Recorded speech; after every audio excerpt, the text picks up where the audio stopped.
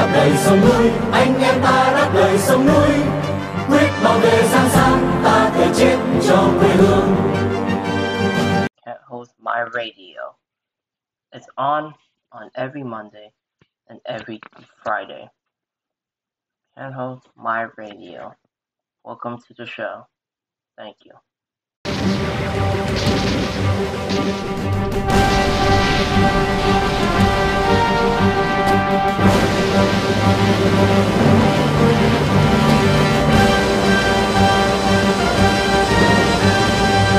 And welcome to this week's episode of Team Can't Hold My Radio. And happy Friday, everyone. Hopefully you guys are doing great. Tomorrow is the conference. Hopefully you guys are going. So make sure to we'll keep the latest update for SGA, at least for now. Except for tomorrow, we have region conference, and then probably about a couple more 3-4 weeks or so that we'll have our conference, which is state. So let's get into the news for today. I sound a little bit unenthusiastic and like my voice gave away or something.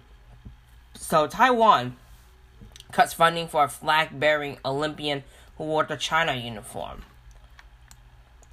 Taiwan government said Thursday that it was cutting funding for one of its flag bearers as a punishment for doing her donning China national team uniform in a run-up to the Beijing Winter Olympics.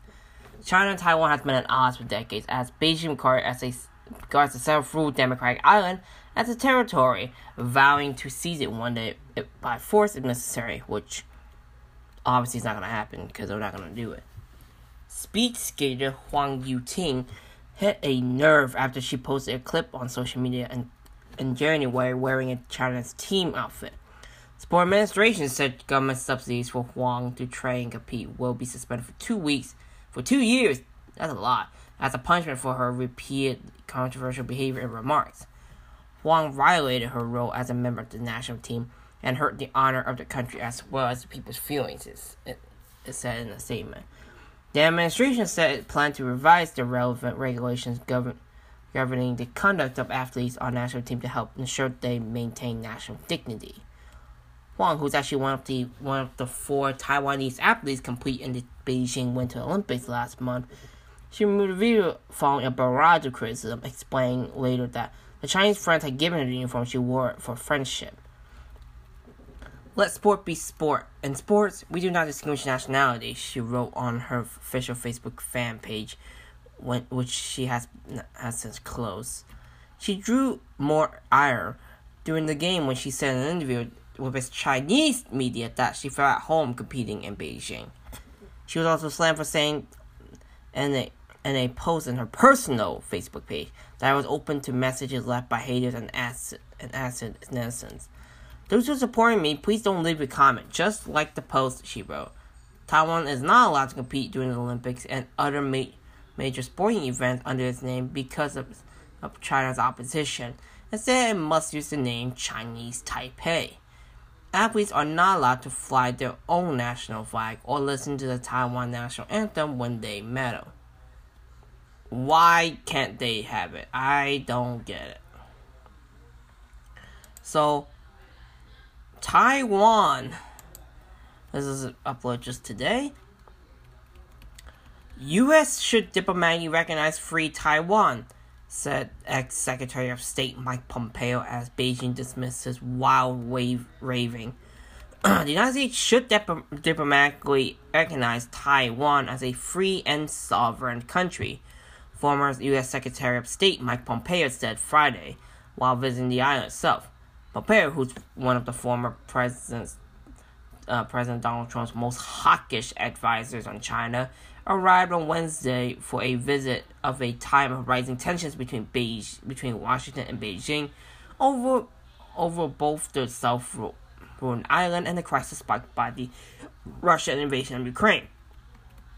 Diplomatic Taiwan has watched the Ukraine situation closely as it lives under constant threat by Beijing, which claims sovereignty over the island and vowed to seize it one day, by force if necessary.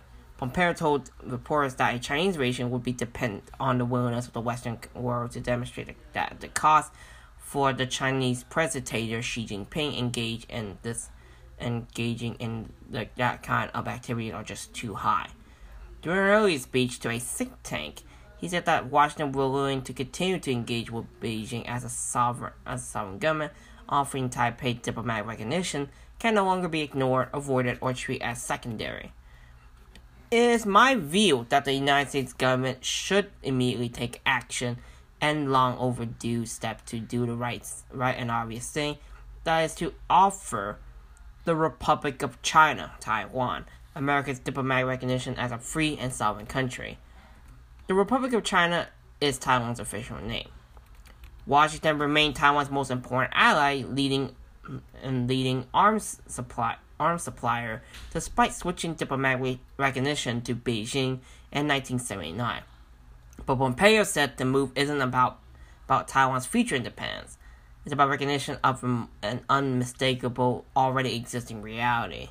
That's true. It does exist. Taiwan has already been a country since 49, when Chiang Kai-shek fled to the island of Taiwan. Beijing considered a formal declaration of independence as something that could cross its red line, and warned that such a step could trigger war. Taiwan's current president, Tsai Ing-wen, who have won the election twice, hails from a party that historically favors independence, but her stance was deliberately nuanced.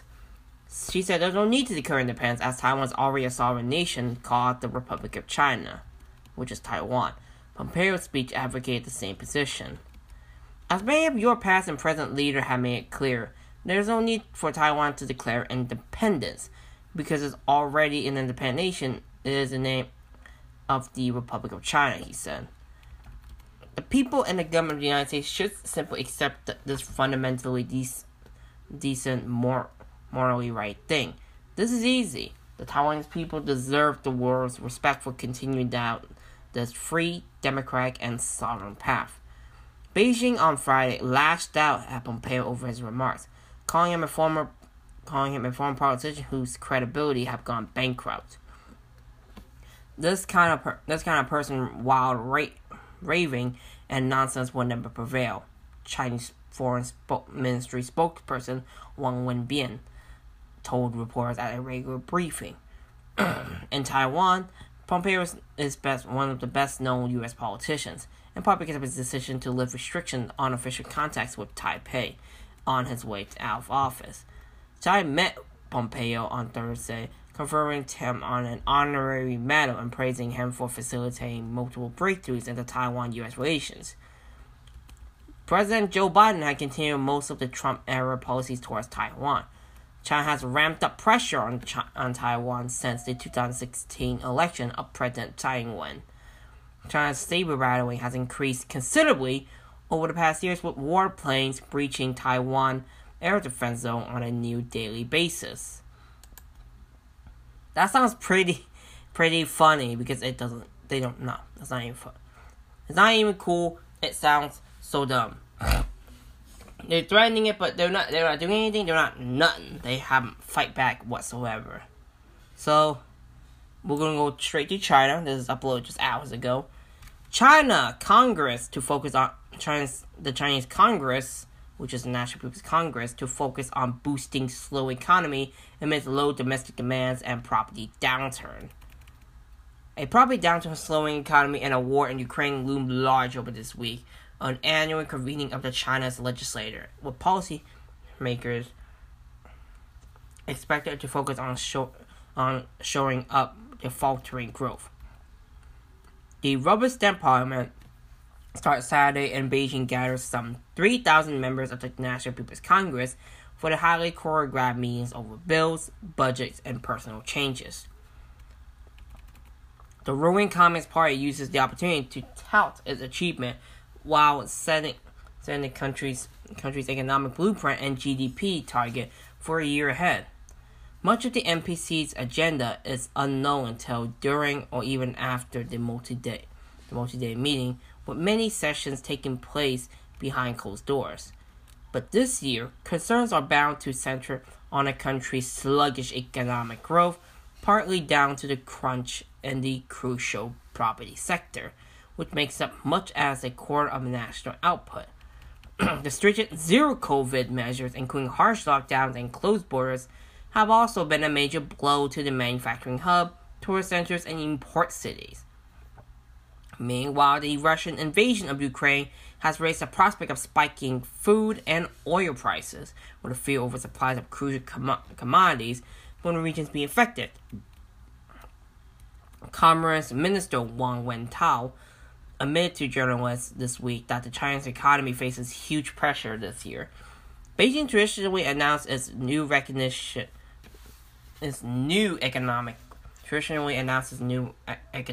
economic growth target at Premier Li Keqiang annually at the State of the Nation speech at the NPC, followed by his rare but heavily stage-managed press conference. China's GDP growth slowed sharply in the final months of 2021, despite an early pandemic bounce back as it grappled with a tepid domestic demand and property downturns. The country's communist leader had long based their legitimacy on the argument that their model government represents economic growth and continuity for China's massive population. But as much as the rest of the world now reopens, China is increasingly out of step as it continued the COVID-19 restriction weighed on consumer confidence. Maintaining stability will be crucial as the Communist Party gears up on its pivotal meeting this fall. The 20th Party Congress that is expected to easily secure President Chinese leader Xi Jinping a third term. In 2020, there was no GDP target set at all, and last year Li announced a modest goal above 6%. Amid the unpredictably, analysts expected Beijing to announce a similar open and obtainable target this year. We expected the growth target to be set above 5%. You'll be economist Ho Wei Chen said in a recent report, adding that pace would match the past 2 years' average of 5.1%. Iris Peng, ING's chief economist for Greater China, expected the range could be higher after the country's easily exceeded last year's target, and the infrastructure would probably form a key part of the government support for the economy, predicted ANZ Research senior Chinese strategist Zhao Pengxin. He expected double-digit growth in infrastructure investment in the first quarter on top of tax cuts and central bank's earlier interest rate cut. The Chinese government's not doing so well right now. That's their fault. Not our fault. That's their fault for not doing anything so far. Okay, we're going back to Hong Kong. Hong Kong Democrats. We talked about the Democrats already. Subversion case adjourned to late April. Court may close amid of COVID-19. The high-profile national security cases involving 47 Hong Kong pro-democracy figures have been adjourned into late April as the judiciary announced that the court will close for more than a month owing to the COVID-19 pandemic. A total of 35 Democrats appeared in the West Kowloon Magistrate Court on Friday for a return day, when Principal Magistrate Peter Law was scheduled to handle the procedure for committing the case to the High Court, where the maximum penalty will be life imprisonment. The defendants, including former law professor Benny Tai, prominent activist Joshua Wong, and former lawmaker Lam Chut-ting, Le Wok-hom, and Alfred Young, stand accused of taking part of a conspiracy to commit subversion by organizing and participating in an unofficial legislative primary election held in 2020. The group said to have aimed to seize a majority in the legislature and abuse their powers if elected as lawmakers to veto budget bills, paralyze government operations, and ultimately force the city leaders to resign. Knowing the absence of 12 defendants who were described as unfit to show up in person, law decided to adjourn the case to April 27th. Now, you guys are saying, is this fair?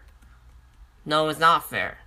Why keep them in prison in the first place? Why keep them in custody for so long? At least release all of them. And then they can come back if they want. I don't know. Just release them anyway. They're not committing any subversion. You might say, oh, it's past. Don't let them in prison anyway. That's true. Friday hearing marked a year since all the 47 Democrats were reprimanded in prison in custody following a marathon bail hearing for the last 4 days.